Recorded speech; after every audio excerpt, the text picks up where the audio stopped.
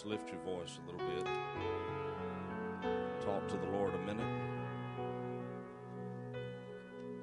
Let him know how much you love him, how thankful you are to be in his presence on this day.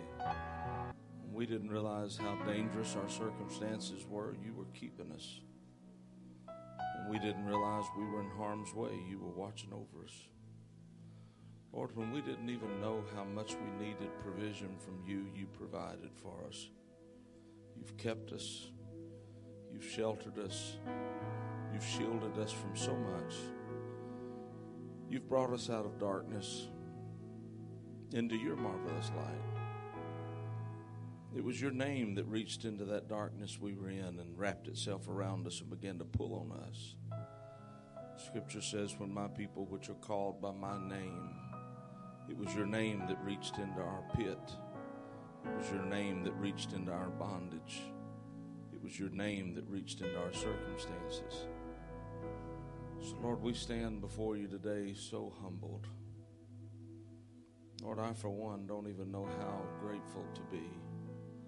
So I'm just going to tell you, you can have my whole life. Without reservation, without hesitation. I don't want to be in charge of any of it. I don't want to presume to know what's best for myself. You alone are God. God all by yourself, your word says. I love you. I love you so much. I trust you. I'm leaning on you. I'm depending on you. Lord, I've had loads that I couldn't carry, and you carried me and my load. I've had problems I couldn't fix, and you solved them. I've been lost in the darkness, and you found a way because you were my light. You were the way. Lord, when we pause for moments like this and begin to think about how good you've been to us, where else would we want to be today besides in your presence? We take just a moment to remember how far down you reached to get us. Where else would we want to go?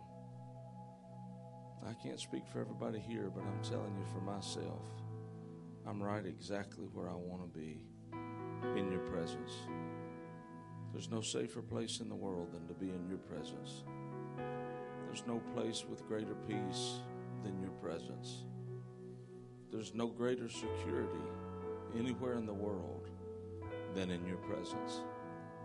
And I am humbled by the mere fact that you have drawn us into your presence. And I thank you for it. And Lord, I have no idea what all you're going to do today. But what I do know is that you'll do whatever we will allow.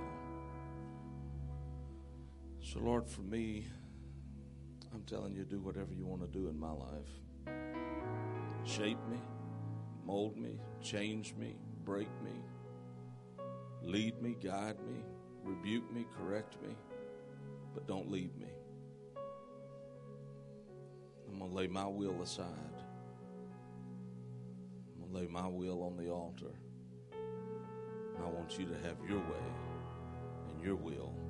And I want your kingdom to be in me and to be done through me as effortlessly as it's done in the heavens.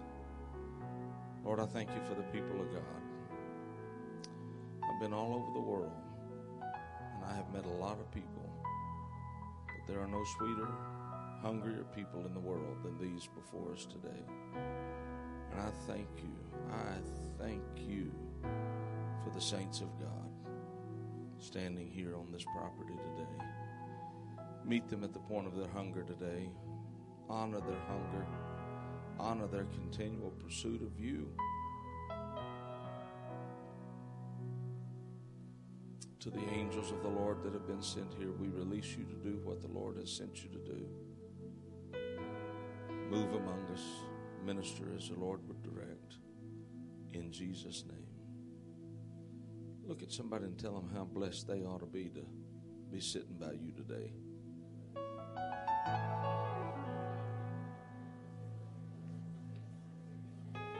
Make sure they know.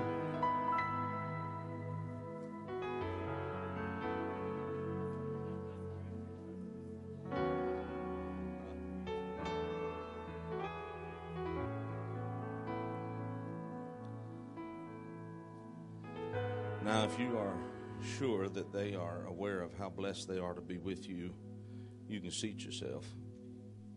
I want to take your attention, if I could, to the book of Ephesians. Now, I'm going to tell you right up front, I'm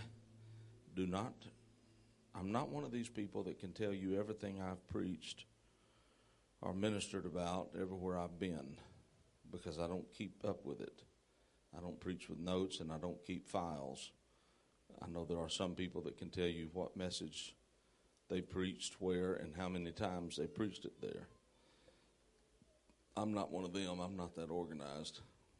And so I can tell you I have read from this reading lately several times, but I woke up with it yesterday in my spirit again, and today in my spirit again. So we'll see where we go with it this time. Give honor to Pastor and Sister Wright. They are leaving. Yeah.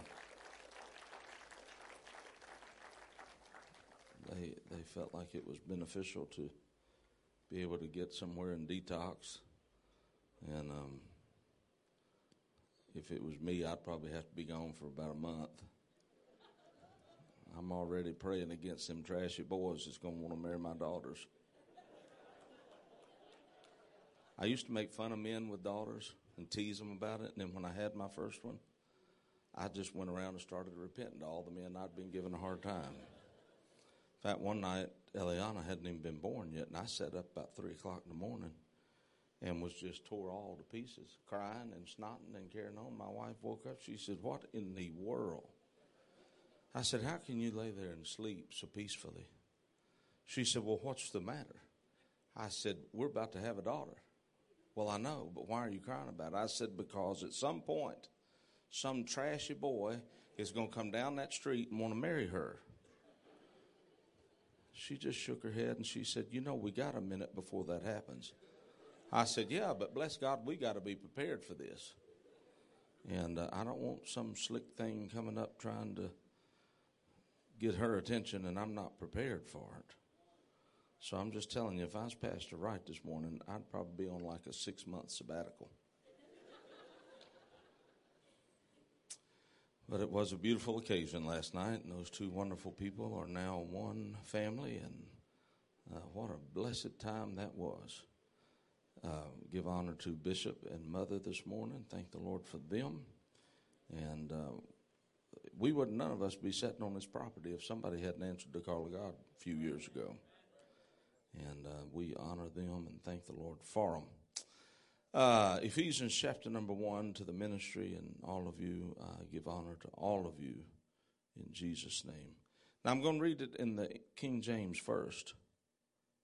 Who turned the air conditioners off? For God's sake, turn them back on. They went off and I broke out in a sweat just because I heard them go off. Because my faith is it's going to get hot. Ephesians chapter 1, verse number 1 through 10. I'm going to read it in the King James first, and then because I like it, I'm going to read it in the Passion Translation. Paul, an apostle of Jesus Christ by the will. Now you got to know who you are and what you are and how you got there. Paul, an apostle of Jesus Christ by the will of God. He knew who he was, he knew what he was, and he knew who had made him such. And then he knew to whom he had been applied, to the saints which are at Ephesus. He did not actually think he was God's gift to the world. He knew the field God had applied him to. And to the faithful in Christ Jesus, grace be to you and peace from God our Father and from the Lord Jesus Christ. Blessed be the God and Father of our Lord Jesus Christ, who hath blessed us all.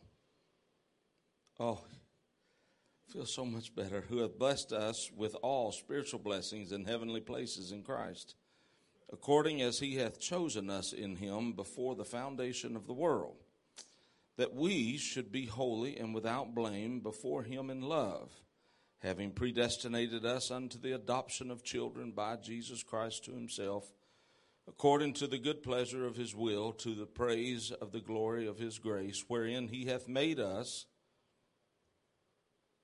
accepted in the beloved, in whom we have redemption through his blood, the forgiveness of sins, according to the riches of his grace, wherein he hath abounded toward us in all wisdom and prudence, having made known unto us the mystery of his will, according to his good pleasure, which he hath purposed in himself, that in the dispensation of the fullness of times he might gather together in one all things in Christ, both which are in heaven and which are on earth, even in him.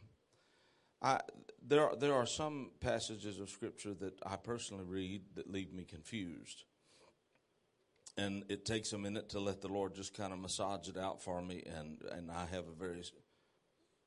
have a simple thought process. And when you start getting into just great elaborate explanations of things, sometimes it frustrates me. And I like it black and white. I just want the simple truth. I don't need it dressed up. I don't need flowers attached. Just tell me what the truth is. Tell me what the Word's saying, and let's move on with it and do our very best to apply it. But there are some passages of Scripture, because of the King James English, that if you just read through it really quickly, and this passage is kind of one of them.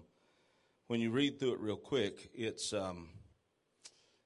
you appreciate it. There's a few little nuggets in there that you get, but then the whole overall view of that passage, or even a verse, or even a sentence, sometimes is lost on my feeble brain.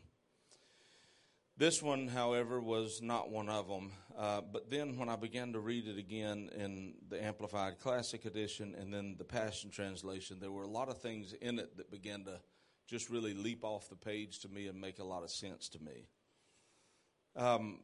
Partially because, if not primarily, because of the circumstances that we find ourselves living in.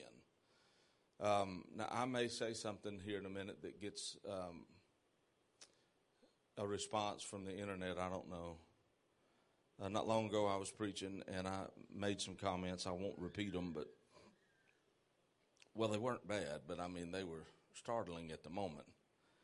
And I had no idea I was going to say them. And then when the Lord said them, people from around the country had this experience. And one lady that was related to somebody there in the building, said that her, I don't know if it was a laptop or an iPad, but her screen blurred out. And it popped up, there were some options. And it said that this content is offensive to the Facebook community. And so you can report it and block it. You can block it without reporting it. You can do something else, and then you can report it as offensive but continue to watch it, or you can just continue to watch it without a report. So she said she wanted to keep watching without reporting it. But if you think for 1 second that didn't end up in a database somewhere, you'd probably be very naive. And so I do realize that the times we're living in are not the times most of us grew up in. I'm 53, and just in my little short lifetime, I never would have thought some of the things that we're watching unfold in front of us in the world today. I never dreamed I'd see them unfold. Things that we're having to do, I never dreamed we'd have to do. Precautions we're having to take, I never dreamed we'd have to take them.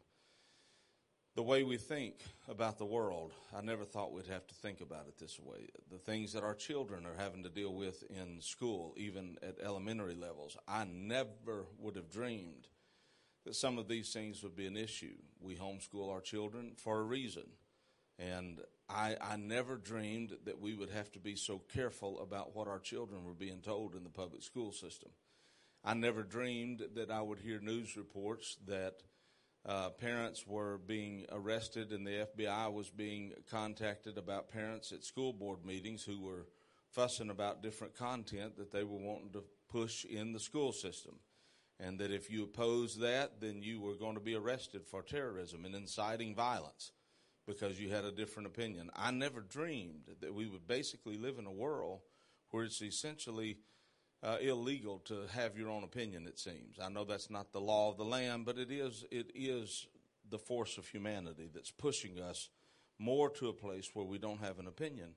And I think that if we're not careful, we'll get to looking at the news, and we'll get to looking at car lots. I don't know how it is here in the Northeast, but in the South, a lot of our car lots, Brother John Stone, you can't hardly find a brand new car sitting on a car lot. There's one dealership that their old lot probably has 500 cars, brand new cars sitting in it, but they can't get chips to go in the computers to sell the cars with. And my wife and I, we bought her a new van the other day, and the dealership told me, they said, if you want one of them, we've got 3 on the lot. 2 of them are pretty much spoken for, but if you want this last one. And I said, well, have you got any more coming in? He said, yeah, I've got 2 trucks coming, 3 on each truck, but they're already bought. People are coming in, putting down payments on these vehicles before they ever get to the dealership, because they can't get enough chips. And there's a litany of reasons why, and there's all kind of stuff going on in the world. My point is not to bash all of that. My point is simply to make the facts known that I never thought we'd live in a world like this. I never thought that there would be a shortage of new cars. I never thought there'd be a shortage of goods and services in the public sector. I never thought you'd walk into Walmart or Target and see shelves that had nothing on them because, well, that stuff comes out of here and we can't get that. You ask manufacturers and you ask people that sell things. My Lord, I don't know how much lumber got to here, but in the South, OSB, plywood and stuff, I mean, just a cheap sheet of OSB that used to be $8 went to $75 a sheet. And Lord God, that's just junk wood. That's scrap stuff they glued together and cut it out 4 by 8 sheets and sold it. Why in the world is it $75 a sheet? I never dreamed we'd live in all this. I never dreamed that they'd say something about a lockdown, and 2 minutes later there wasn't an egg on the shelf in any grocery store in Crawford County. I never dreamed that they'd say something about a lockdown and all the beef and all the pork and all the chicken would disappear right out of Walmart. I never would have believed in my life that would happen. And yet here we are in a world that is continually revealing things to us that we never would have believed we'd ever see in our lifetimes. We've preached about it coming. We believed that there were going to be dire times that were going to come, but I got to admit, I think a lot of us, let me just say that, I thought I would be yet dead before all that mayhem happened. But alas, it has caught up to us before I have reached that point of dying. And so here we are in a world, and if you're not careful, it's real easy to look around you and get depressed. It's real easy to look around us and wonder what's next and how are we going to survive. I have young adults that want children ask me on a regular basis, Brother Shelton, should we have children? And it always catches me off guard because I'm thinking, what in the wide world do I have to say about whether you have children or not? And so my question is, do you want children? Well, yeah, we want kids. Well, why are we having a conversation? If you want children, be fruitful and multiply. Well, but should we have children in the world we're living in today? Well, did the Lord tell you not to? No, but it's just, the world is my Lord, Brother Shelton. And so my response to them is, you know what, if the Lord has left us in this world this long and is going to leave us here a little while longer, He's got a plan for all that, and He's God, and He's well able to take care of us. So if you want children, go have children. If you want a 2-children household, go have a 2-children household. If you want to be like my great aunt and have 18, go have 18. That'll be fine. I would highly advise against it, but whatever.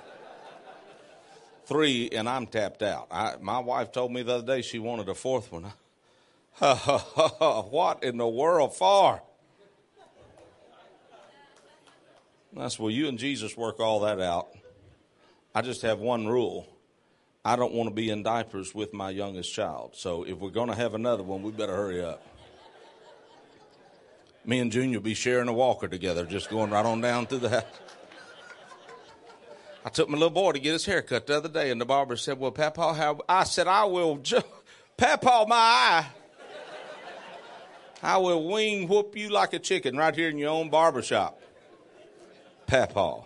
Oh, you're not his Papa? No, I'm a late bloomer. I'm his daddy.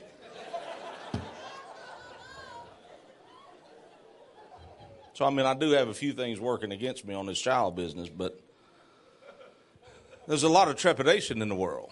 Should I do this? Should I do that? Should I own this? Should I not own this? Should I go get me a covered wagon and sell everything and live in that covered wagon so I can be off the grid? There's no such thing as off the grid anymore. You can't get off the grid. You can get rid of your technology, but you own somebody's grid. I'm just going to tell you right now, they'll find your happy hide. You're not off the grid. And that's the world we live in. And there's a lot of things that are left to question. There are a lot of uncertainties in the world. And there's a lot of stuff we just don't have a clue on what it's going to turn out to be. And so when we don't have all those assurities and we don't have all those certainties and we don't have all those guarantees, we start looking for them. Well, the only place to find all of those guarantees is in the Word of God. But the problem with the Word of God is a lot of us believe it, but we don't trust it. And some of us trust it, but we don't believe it. Somewhere along the way, you've got to get a hold of the Word of God and realize it's the only life preserver you got. David said, "Thy word have I hid in mine heart that I might not sin against you." I'm telling you, there's no other thing in the world that's going to get you out of here other than the Word of God and the Spirit of God. And if you don't have that, and if you don't believe what you've got is going to be the ticket, you're in trouble. The writer said that if I find in this world I have hope only, I'm of all men most miserable. And so if we're not going to be miserable and wretched, we got to go somewhere to get help. We got to go somewhere to get hope. We've got to look somewhere besides ourselves to find the faith to keep getting up in the morning. And I don't understand. I'm just talking for a minute before I finish reading, but I don't understand. I know preachers and saints of God that are just some of the most wretched, depressed people I have ever met in my entire life. And when you get around them, it takes about, 38 seconds, and you want to just go run your head through a sheetrock wall. Just run right. It'd feel better to just face plant into a wall than to have to stand around and listen to some of these supposedly apostolic people talk with such depression about the times we live in. Perilous times are going to come, the Word said. Heresies must come. The world has to get worse before we want to get out of here. If Jesus came right now, even with what we've been through, there's some people that would argue with him they're not ready to go yet.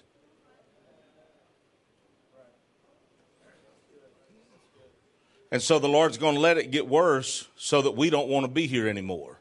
There's going to have to be something. But in all of that, even with it getting worse, in all of that, we still have hope. In all of that, there used to be songs we used to sing, Sister Singletary, that made us not want to be here.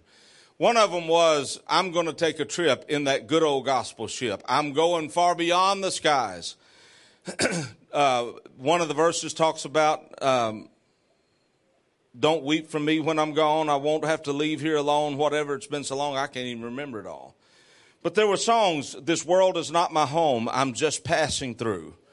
There were things that we put in our spirit that said, I'm here because I have to be, because it's really the next step in getting to where I'm trying to be.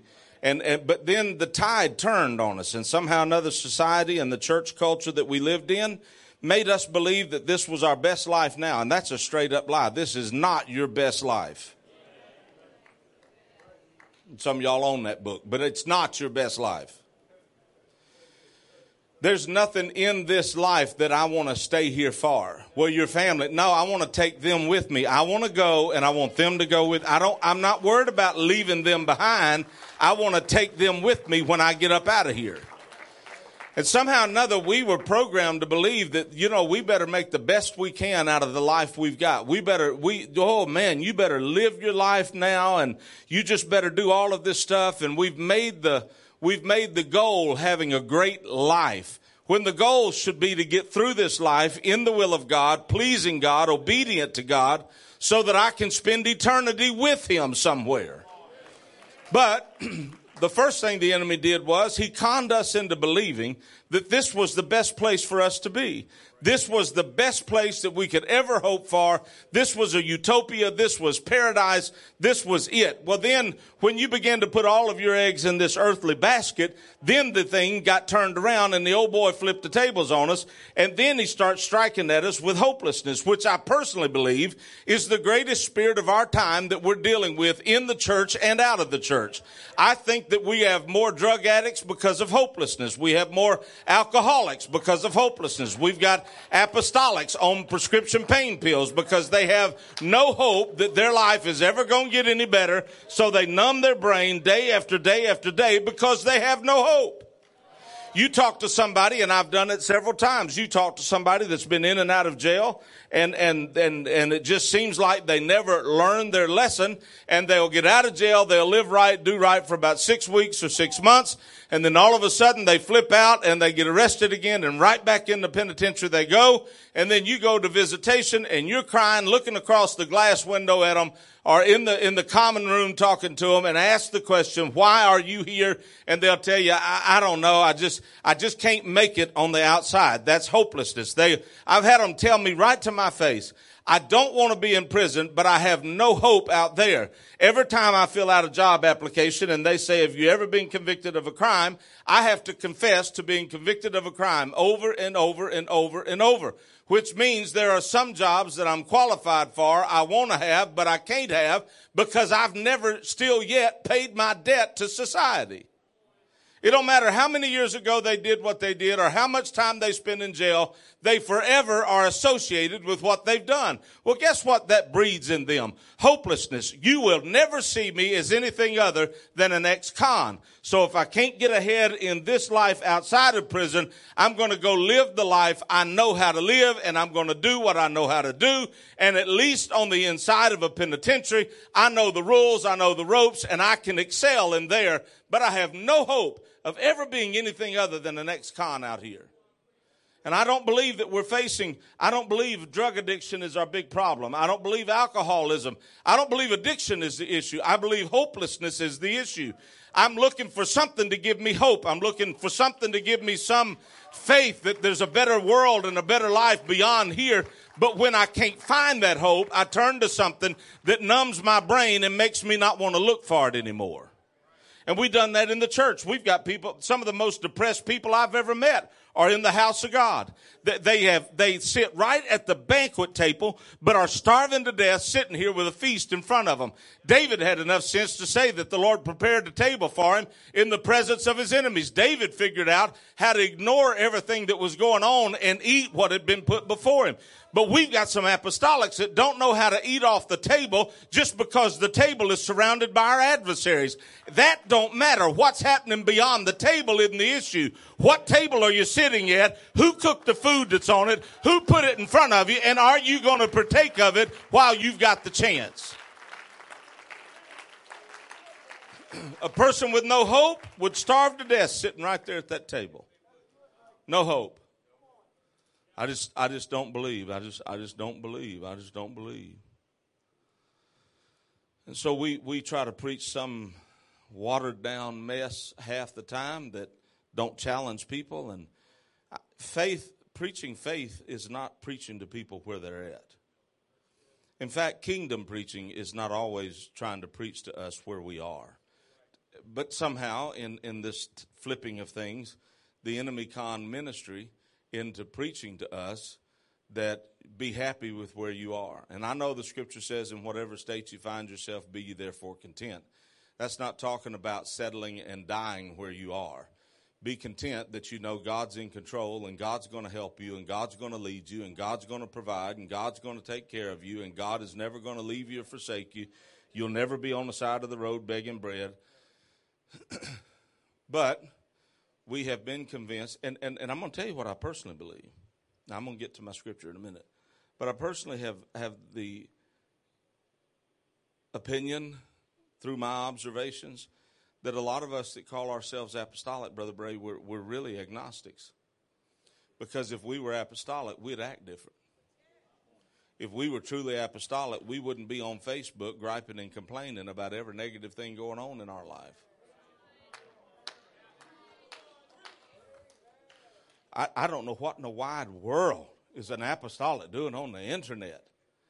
Moaning, Brother Barr, and complaining about, oh, my life's so bad, I don't know what. Yes, you do know what you're going to do. You're going to get your happy self up, go to the altar, lay your problem at the altar, leave it there, and let God be God. That's what you're going to do. But I told my wife, I said, I got to get off this Facebook. I can't be looking at this stuff much because Jesus is going to come one day while I'm looking at it, and I'm going to be lost. How you going to be lost? Look, because my blood pressure goes up. I get angry. I get mad. These weepy mouths, poor mouth saints of God just on here talking about, oh, all is lost. There's no hope. I don't know what I'm going to do. It's the world's terrible. My family's in a mess and I don't know what. Oh, for God's sake. Where in the wide world did the spine of the church go? What happened to our biblical backbone? What in the world came among us and decided to make us absolutely powerless when you and I are the most powerful people on the whole planet? Well, I'll tell you what I think it is. I think it's hopelessness. I think there's a spirit that runs through the church that says, why worship? It's not going to change anything. Well, whether it changes anything or not, worship is about who he is, who he's always been, and who he's always going to be. Now, I will admit, you worship people, I was a little bitter at you this morning. Up here hopping around like crickets on crack. And singing at the same time. Do you know what would happen if I was hopping around like some of y'all were this morning and trying to sing? I'd be on oxygen. And they're hopping and singing and carrying on, and then they stop and make a statement or two, and none of them's breathing heavy, and nobody can't get their breath. And I'm like, this is not fair. I had a little overwhelming hopelessness hit me there watching all that. And the Lord said, there is hope, my son. Push back from the table. I said, yes, sir. Let's read. Let's go back to Ephesians. We have hope, but we're going to have to get up and go looking for it. Well, while I'm on it, let me say something else to you. The scripture says that from the days of John the Baptist until now, the kingdom of heaven suffereth violence, and the violent take it by force. There are some promises and privileges in the kingdom that belong to us, but they're not going to come waltzing down the road looking for you. When the scripture says that the kingdom suffereth violence and the violent take it by force, that means there's room in the plan of God for you to get yourself up from the puddle of tears and mess you're laying in and go after your part of the kingdom. If God's promised you hope, go take it.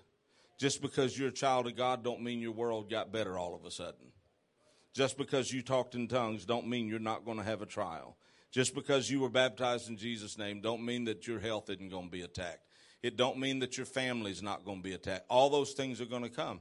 And not long ago, I was cutting my grass on my little John Deere lawnmower, and the Lord, I had my little earbuds in, and some little fellow was reading some scriptures, and all of a sudden the scripture was read, no weapon formed against you shall prosper. And when I heard that, something caught and I stopped everything, turned the blades off, sat there for a minute, and the Lord said, did that get your attention? I said, yes, sir, it did. And he said, you always thought that scripture said that there'd be no weapon formed against you. That's all you ever heard out of that. And it shocked me to realize that was the case. When I've read that scripture, quoted that scripture, heard somebody else read or quote it, in my mind that translated to, there'll be no weapon formed against you. And the Lord spoke to me. He said, that's why you get caught off guard so much. You're shocked that there's a weapon that's been formed against you because you thought there wasn't going to be one. That's not what I told you.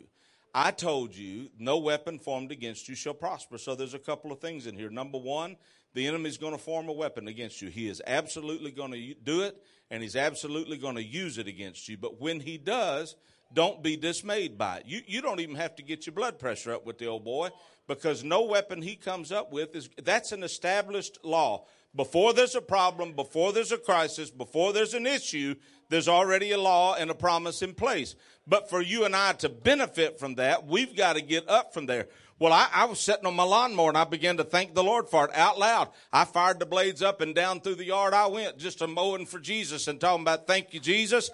I know the old boy's got a plan. I know he's doing everything he can to come against me, but do what he can. Well, then when your confidence gets where it ought to be, you stop talking to the Lord and you start talking to the enemy and you start telling him, hey, I hear you knocking, but you can't come in. I know what God's promised me, and I know you're going to try to destroy me. I know you're going to try to get me. I know you're going to try to distract me and depress me, but it's not going to work. I've already got a promise that predates you. Now, let's read this again. And I may be the only one that gets blessed out of this today, but just here we go. Ephesians chapter number 1. Now we're in the Passion Translation. Dear friends, my name is Paul, and I was chosen by God. Well, that's just powerful. I was chosen by God to be an apostle of Jesus the Messiah. I'm writing this letter to all of the devoted believers. Seems like to me the undevoted believers. If there are devoted believers, there are undevoted believers. And the undevoted believers are not going to really get much out of this. So he tells them, I'm targeting this letter to all of you that are devoted. So from this point forward, I'm talking here at Antioch to the devoted believers who have been made holy by being one with Jesus, the Anointed One. May God himself, the Heavenly Father of our Lord Jesus Christ, release grace over you and impart total well-being into your lives. Every spiritual blessing in the heavenly realm. Now, this is powerful to me. It just gets me every time. Everybody say every. Spiritual blessing in the heavenly realm has already, everybody say already, been lavished upon us as a love gift from our wonderful Heavenly Father.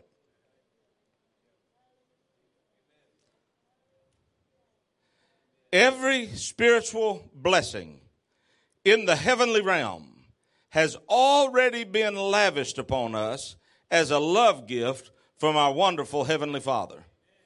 It's already been given to us. I'm going to have to go on to my seat. Nobody's picking up what I'm putting down.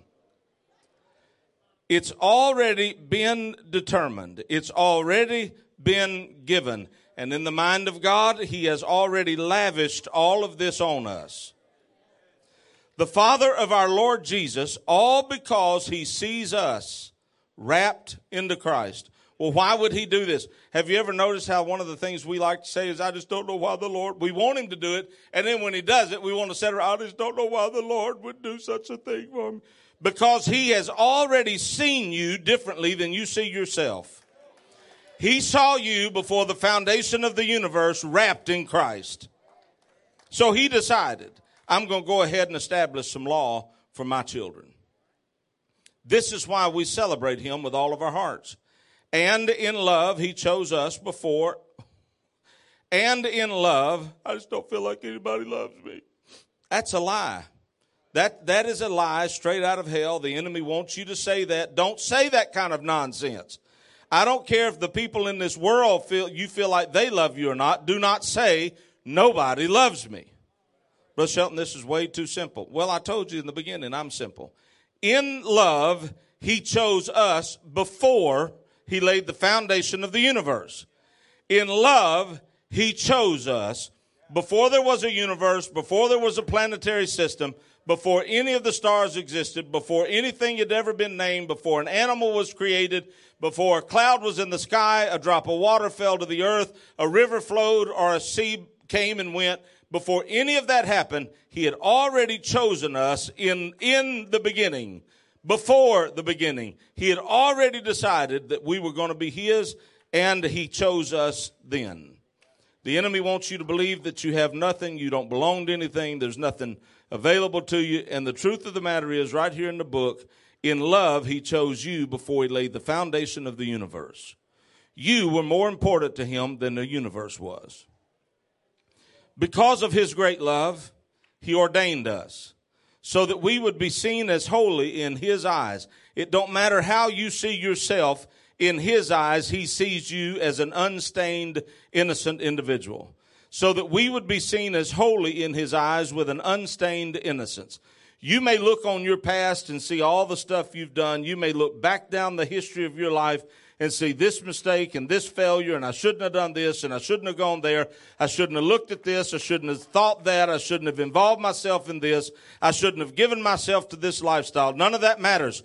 In his mind, before the foundation of the earth, he decided to love you in light of the mistakes you were going. He knew we were going to make mistakes. He knew all of our flaws before he ever created us.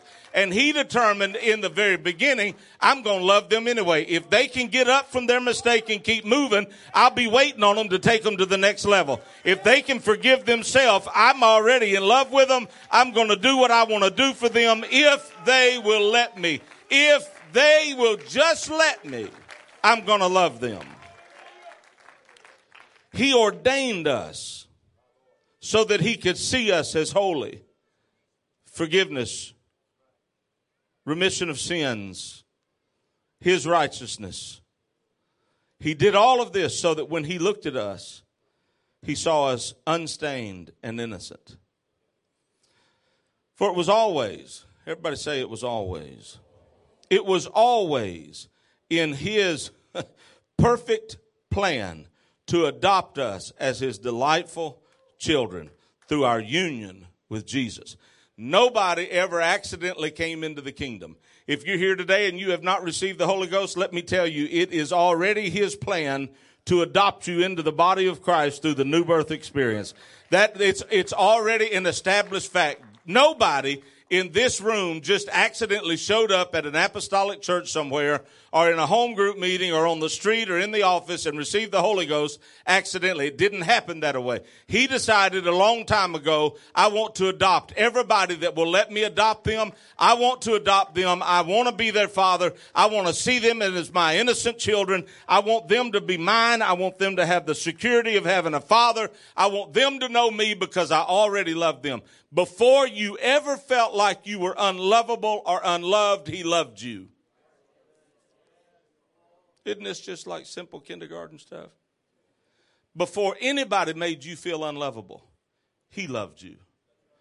I'm adopted. My brother was adopted. I have 3 adopted children. And I have a soft spot in my heart for adoption, obviously. But when I was a child, there were a lot of things I didn't understand. Now, my parents told me all my childhood, and my brother, that we were adopted. There was never a question about any of that. I only ever had one question, and that one question was why. I just wanted to know why I was put up for adoption. It didn't matter to me what that answer was. I just wanted to know what it was.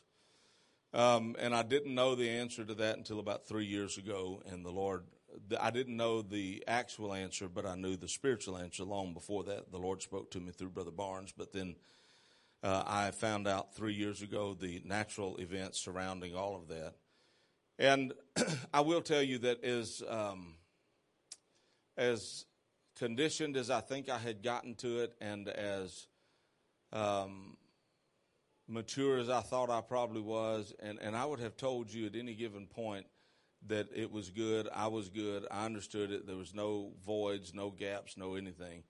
I have to admit to you that there was still always, even as adjusted as I was to it, there was just like a blank spot there I couldn't figure out. I just couldn't, because there was information that I didn't have. And even when I began to get information a few years ago with Brother Barnes, and then 3 years ago after I spit in that little tube and they sent it off, and my family talked me into doing that Ancestry DNA deal. Ooh, boy, was that an eye-opener. And even with all of that information that came, there was still just, I still didn't understand why. I couldn't figure out why. I see where ancestrally my people were Irish and Norwegian and Scottish, and then here they come across the country and came into the U.S., and boy, they just a whole bunch of them there, and then here we all are. And I started finding out information about all of that, and it was interesting and it was cool, and it answered some natural questions that I had, but there were still some gaps. The why, the real why of it all. And then this passage of Scripture began to be something that the Lord began to fill in those other blanks with me. There were things that he had planned for me before I was ever in the womb. Before that woman that gave birth to me made the decisions that she made and the pressure that was put on her to do what she did. Before any of that ever happened, before she was born, before her parents and great-grandparents were ever born, before the world was formed, God had already established a plan for me. And then now, as I began to read that passage of Scripture and look back, I began to realize that everything that I've had happen in my life was part of the plan. It was always, if you've got little children, you've probably heard Secret Agent Oso say it was all part of the plan, folks. At the end of all of his little missions, he says, this little fat panda bear, I really associate with him well. He says, he's because of his wit and intelligence, but that's the connection. But at the end of all of his plans and all of his little missions, he says it was all part of the plan, folks. Well, when I began to read this, Brother McGurk, it dawned on me, and I kid you not, the thought went through my head. It was always part of the plan. It was always in his perfect plan to adopt us as his delightful children through our union with Jesus. Now, the difference between him adopting us and us adopting children is it's not often that you get to say, all right, I want to adopt that one, and that one. Usually it's the children that come into your life by way of the kingdom or the system, and because you want to be a parent and you want to give a child a home so bad, you're willing to adopt whatever is available for you to adopt in the way of children. But for us, it was specific. He had already decided. He knew each one of us before we were ever formed in the womb. And he decided, and I can't tell you how impactful this has been for me. It was always in his perfect plan, perfect, not some fly by the seat of your pants deal, in his perfect plan to adopt us as his delightful children through our union with Jesus, the Anointed One, so that his tremendous love that cascades over us would glorify his grace. For the same love he has for the beloved, Jesus, he has for us. And this unfolding plan, it's unfolding. It's not over. It's not finished. It's still unfolding. This unfolding plan brings him great pleasure. Since we are now joined to Christ, we have been given the treasures of redemption by his blood, the total cancellation of our sins, all because of the cascading riches of his grace. The superabundant grace is already powerfully working in us. This superabundant grace already works in us, releasing all forms of wisdom and practical understanding and hidden mystery of his long-range plan, which he was delighted to implement from the very beginning of time. And because of God's unfailing purpose. Now, every time I read that, there's times that I've just put my head in my hands and wept. Other times I've wanted to run the aisles. Because of God's unfailing purpose, whatever his purpose is for each individual in this room, it will not fail. God's unfailing purpose, this detailed plan. God is not working in the gray areas. He works in detail. This detailed plan will reign supreme through every period of time until the fulfillment of all the ages finally reaches its climax when God makes all things new in all of heaven and earth through Jesus Christ. Now, all of this stuff that I've read to you in the King James and in the Passion Translation, it is not designed, I don't think, by God to just make us just want to run through a troop and leap over a wall every single time. Sometimes we need to stop a minute and look at the chaos surrounding us. Look at the mess going on in our lives. And maybe there's people in this room today that you've got a mess somewhere in your life. Timothy, come play melodiously and give the people of God hope. Just real soft. It's false hope, but give it to them anyway. Not really. If we're not careful, we'll get to looking around at all the stuff I talked about earlier, all the news. And you can't trust any of the news. They're selling airtime, so they'll say whatever they got to say to sell airtime. I've quit listening to it. all the speculation and all the nonsense. Lord God, the only thing that any of us know for sure is what's in that book. But if we're not careful, we're going to get to looking at that, and we'll get to looking at all of our inadequacies, and we'll get to looking at all the things that we thought were going to happen one way or another, and realize it's very possibly not going to happen the way I imagined it would. My life does not look anything like I thought it was going to. Matter of fact, it looks nothing like I had intended it to look.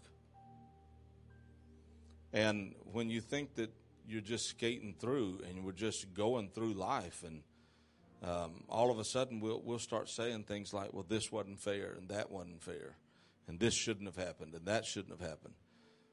But really, if we put it back in the context of Ephesians chapter 1, it was fair because it was all part of his plan. God don't have a plan B. I mean, I know I've heard that said, and I think I've probably said it before. But God really doesn't have a plan B. He has a plan, and it is going to come to pass. Some of us are dealing with hurt and anguish even on today. Maybe you've been treated in a way that you think isn't fair. Maybe things have been said that left you hurt and wounded. But please be a little bit encouraged that every mountaintop, every valley, and the journey between the two has all been part of the plan of God for your life. Nothing you have gone through, whether it was a sick child, an incident in your own life, your own health being tested, trials, troubles, circumstances, things beyond your control, heartbreak, whatever it would be, none of it, laying in a hospital for weeks and months at a time, none of it was accidental. None of it had no purpose. All of it had an intended purpose. Every bit of it was woven into the fabric of God's plan for you, intricately placed right where it was. It was determined to happen at that season and in that time. The scripture says that all things work together for the good of them that are called according to his purpose. Well, when you start looking at it, it takes the despair out of the experience. And all of a sudden, this does not remain the most turbulent, trying time of our lives. All of a sudden, this becomes the most beautiful time of our life. All of a sudden, we realize that God, just by one little 10-verse passage of Scripture, from the very beginning, before the foundation of the world, he saw you in this room today. Before the foundation of the world, he saw every child you were going to have. He saw every child you wanted to have. He saw every miscarriage. He saw every failed relationship. He saw all of it. And he knew that if they'll keep moving toward the light, if they'll just keep working their way toward Calvary, all of these things are there to get them to a certain place at a certain time so that my will can be done through them. And every step of the way, the will of God's been done in your life. I have buried a brother. I have buried a father. I didn't understand either one of those things when they happened. And when I think about it too much, like a minute or two, it tears me up all over again. If you've ever lost someone you love, you know what I'm talking about. There is an unexplainable void. I remember being in Lowe's about 6 weeks after Dad passed, and we buried him. And I was looking for a little air conditioner to go in the kids' playhouse, and I found a couple, and I thought, let me see what Pop thinks. And I pulled my phone out, and I dialed his phone. Well, his phone and Mom's phone, they would never upgrade their phone, so I put them on my plan so I could make sure they had a good phone.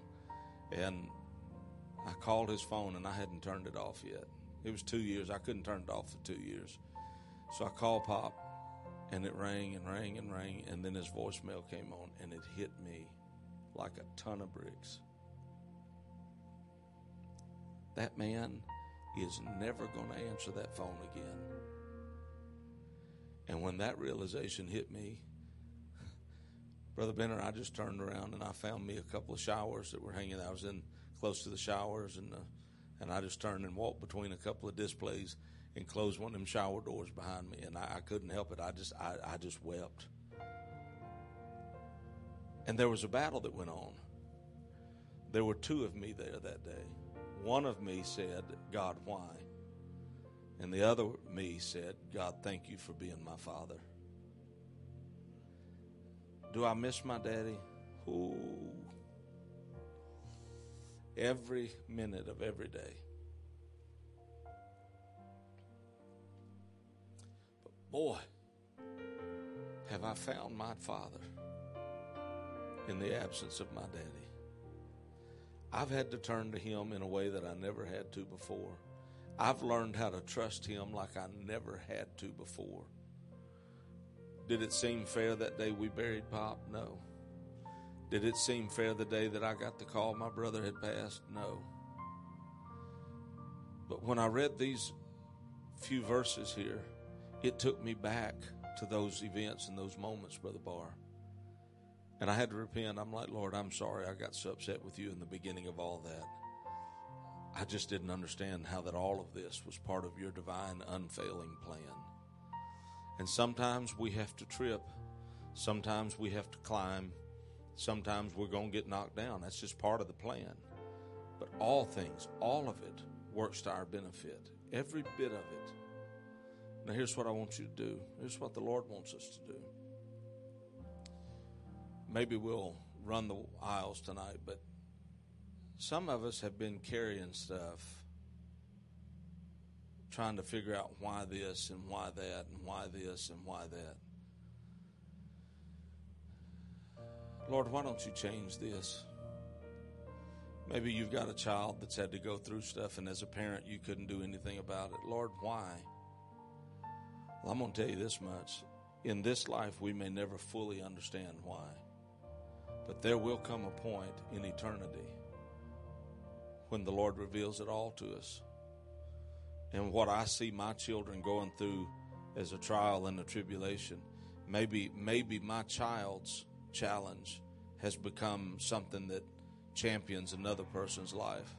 And that other person looks at what my children are going through, and they are able to somehow give God glory and credit and worship him because of what my children have gone through or what I've gone through.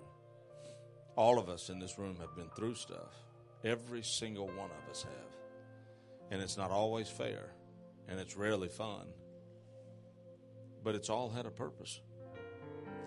And as we move more into the end time and we get closer to the rapture of the church, I can promise you two things that are going to continue to happen. You're going to hurt other people's feelings, and other people are going to hurt your feelings. Especially if you keep coming to church. Nobody gets offended by the employees at Target and Walmart.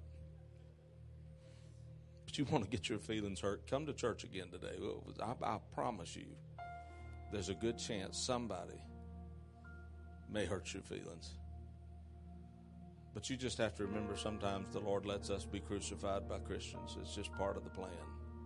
Because part of his unfailing plan is that we are crucified with him.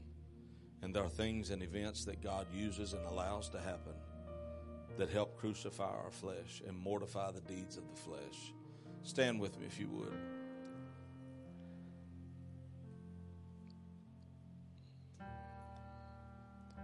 We're going to repent. If you have ever asked God why, that's not what I'm talking about. But if you've ever been mad at God because he let you go through what you went through, do you realize that if you hadn't gone through what you went through, you wouldn't be standing right here where you are with the person you're with, in the life you're in, serving the God you're serving, if you hadn't gone through the misery that you went through to get here? The awesome thing about it is the Lord didn't let you go through it alone. Now, we're fixing to move into some significant times in the church. There's a lot of stuff that's fixing to happen. And the landscape of the world and the church is changing. We're going to see the miraculous at a level we've never seen it. We're going to start seeing harvest at a level we've never seen it. I mean, you look around this room today and it's obvious God's adding to the church. There's people here today I've never seen in my life. Never seen. God's drawing and adding and drawing and adding.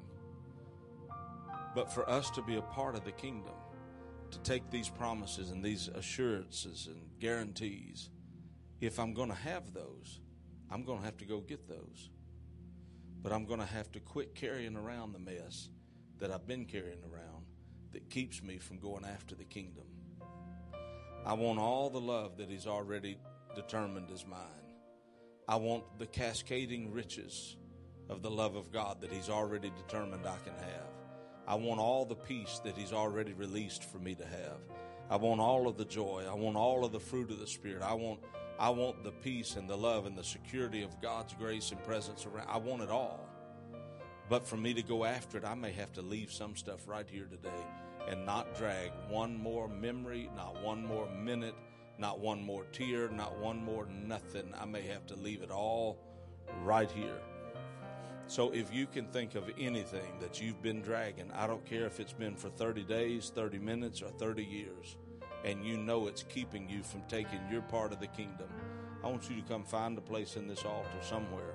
You can lay on your face, you can stand, you can kneel, but when you get here, repent to God for having drugged that stuff around and leave it here today and begin to take the kingdom that belongs to you. They'll sing or play whatever they feel to do is fine with me. That song right there is perfect, actually. You got just a few more seconds, another 7 or 8 seconds, and if you're not moving in that amount of time, then don't worry about it. He knew you before He founded the world. He knew us before He established the foundation of the universe. In the womb, He loved you. In the womb, He had already determined, I've got great things in store for this one. It's going to be a rougher road getting there than what they thought. They're going to be rejected. They're going to be betrayed. They're going to be hurt. They're going to go through ups and downs. But if they'll receive the love that I have for them, come on, just you and Jesus, pour it out. Lord, I've been so mad at you at times I couldn't even think about it. And I repent. Lord, I repent. Come on, I can't pray for you. But Lord, I see it. You've made it clear to me today that my life is not an accident. I'm not an accident. I was intentional. You were intentional in my creation and in my being here. And you've had a plan for my life from day one. It don't matter who's hurt me. It don't matter who has abandoned me. It doesn't. None of that matters. What matters is you had a plan for me. And Lord, we've had to go down some paths we didn't understand, some that didn't make sense. But here today, I'm letting it all go. Come on, it's just you and Jesus. You're just going to have to let it go. You're just going to have to quit dragging this stuff along and lamenting over it day after day after day, and accept the fact. Trust the Word of God that you believe. Maybe some of you, your parents put you through some things that wasn't fair. I understand it. It hurts. But it was all part of His plan. And something very beautiful is going to be birthed out of that today. If you'll let it, God will birth something very beautiful in you. Your ministry will expand. Your influence in the kingdom will grow. Just begin to open your mouth and your spirit and let the Lord know, I don't want to drag this hopelessness around anymore. I don't want to drag this sorrow and this pain anymore. Come on, just you and Him.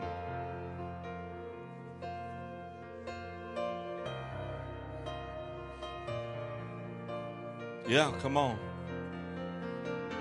Some of you are right there at the brink of it. You're wanting to release it. You need to go ahead. You can trust Him. Your life has been ordained of God, every second of it, every minute of it, even to the point of you being in this room today. Yeah, go ahead. I don't care who told you they didn't love you. I don't care who told you they didn't care about you. Jesus cared about you every second of the day. Jesus loved you every minute. And it was Him that drew every one of us in this room today. It was Him that drew every one of us to be here, to hear Him remind us, you're not here on accident. You are not an accident. My mom and dad, my birth parents may not have wanted me, but Jesus did. And he allowed me to be born into the world because he had a plan that predated my birth. Maybe I'm not the only one in here today that was put up for adoption. Some of you may have even been abandoned as children. You weren't abandoned. That was God taking over. That was the moment of your life that the Lord said, okay, now I've got you. They brought you into the world. Now I'm going to use you powerfully in the kingdom. That's it.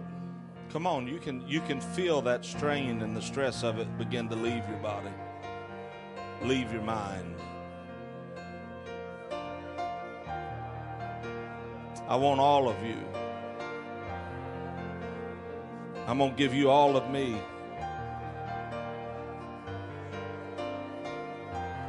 That's it. Come on, just pour it out. If somebody's ever told you you were a flawed mess and a failure, and no, you weren't. You sure were not. You were brought into the world for such a time as now. The plan of God for your life has always existed. He has always wanted to be your Father. He has always wanted to love us. He's always wanted to care for us. Go ahead, let it go. You've carried sorrow. You've carried sadness and heaviness for a long time. This is the greatest moment of your life to be able to leave it here.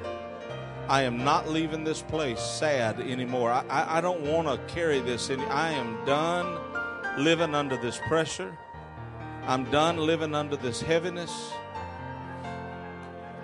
I'm tired of being depressed. I'm tired of suicidal thoughts.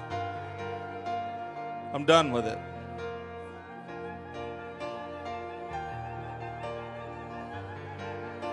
Yeah. Yes. Yes. Yes.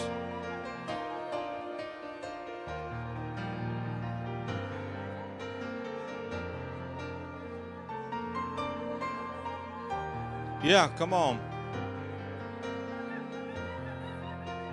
Yes.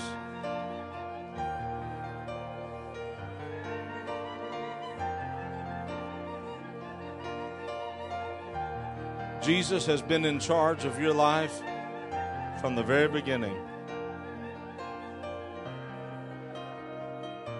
He poured his riches out on you from the very beginning.